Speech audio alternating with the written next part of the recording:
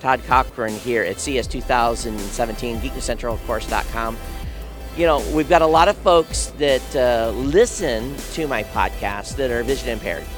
And anytime I find a product or a potential soon come to market product that is going to help our vision impaired folks, it always intrigues me. So I'm here with Craig from QWERTY Free, and he's going to talk to me about something they're designing and hope to have in the App Store as a keyboard option for vision impaired folks in the near future. So Craig, tell me about this. Hi. So the name of the product is Shift, kind of like when you're shifting in an automobile, and it's designed to give you quick access to typing without having a big keyboard.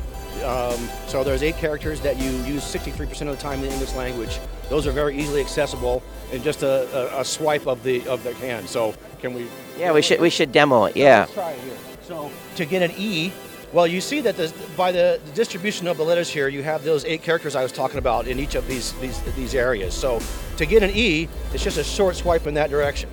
And for those of you that can't hear this, the tablet just said E when he did that. So he gets confirmation on it. So if the person's completely blind, when they slide it, they actually get that feedback audibly as well. So I know you got a big keyboard here that's, for some people, they can actually see a little bit, so it helps them theirs too. But go ahead with your demo, I'm sorry. The key is that you don't have to orient yourself and start with any place. So if you're not looking, you still just start here. As I said, the E was the short swipe and an A was a slightly longer swipe that I just got.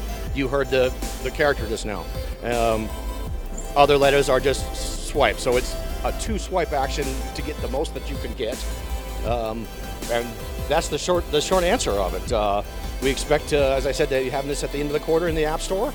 So I'm sure you've had some vision impaired folks testing this so far with you. Have you run it through them? How's the response been from folks that have been testing it? We had a positive response yesterday from a couple people that walked by the roof, but we really introduced this app yesterday. Okay. So it has not been out there and had a lot of usage yet.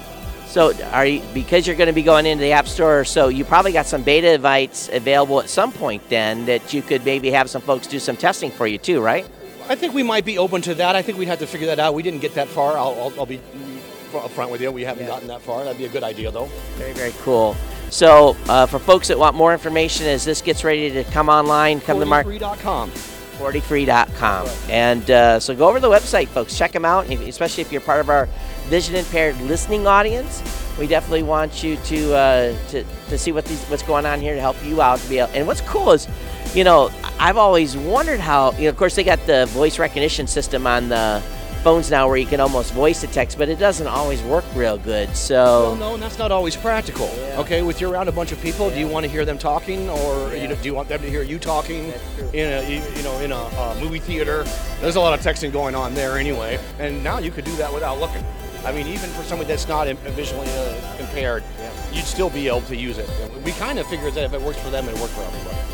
All right, very cool. Todd Cochran, Geek News Center here at CES 2017 at the QWERTYFree.com booth.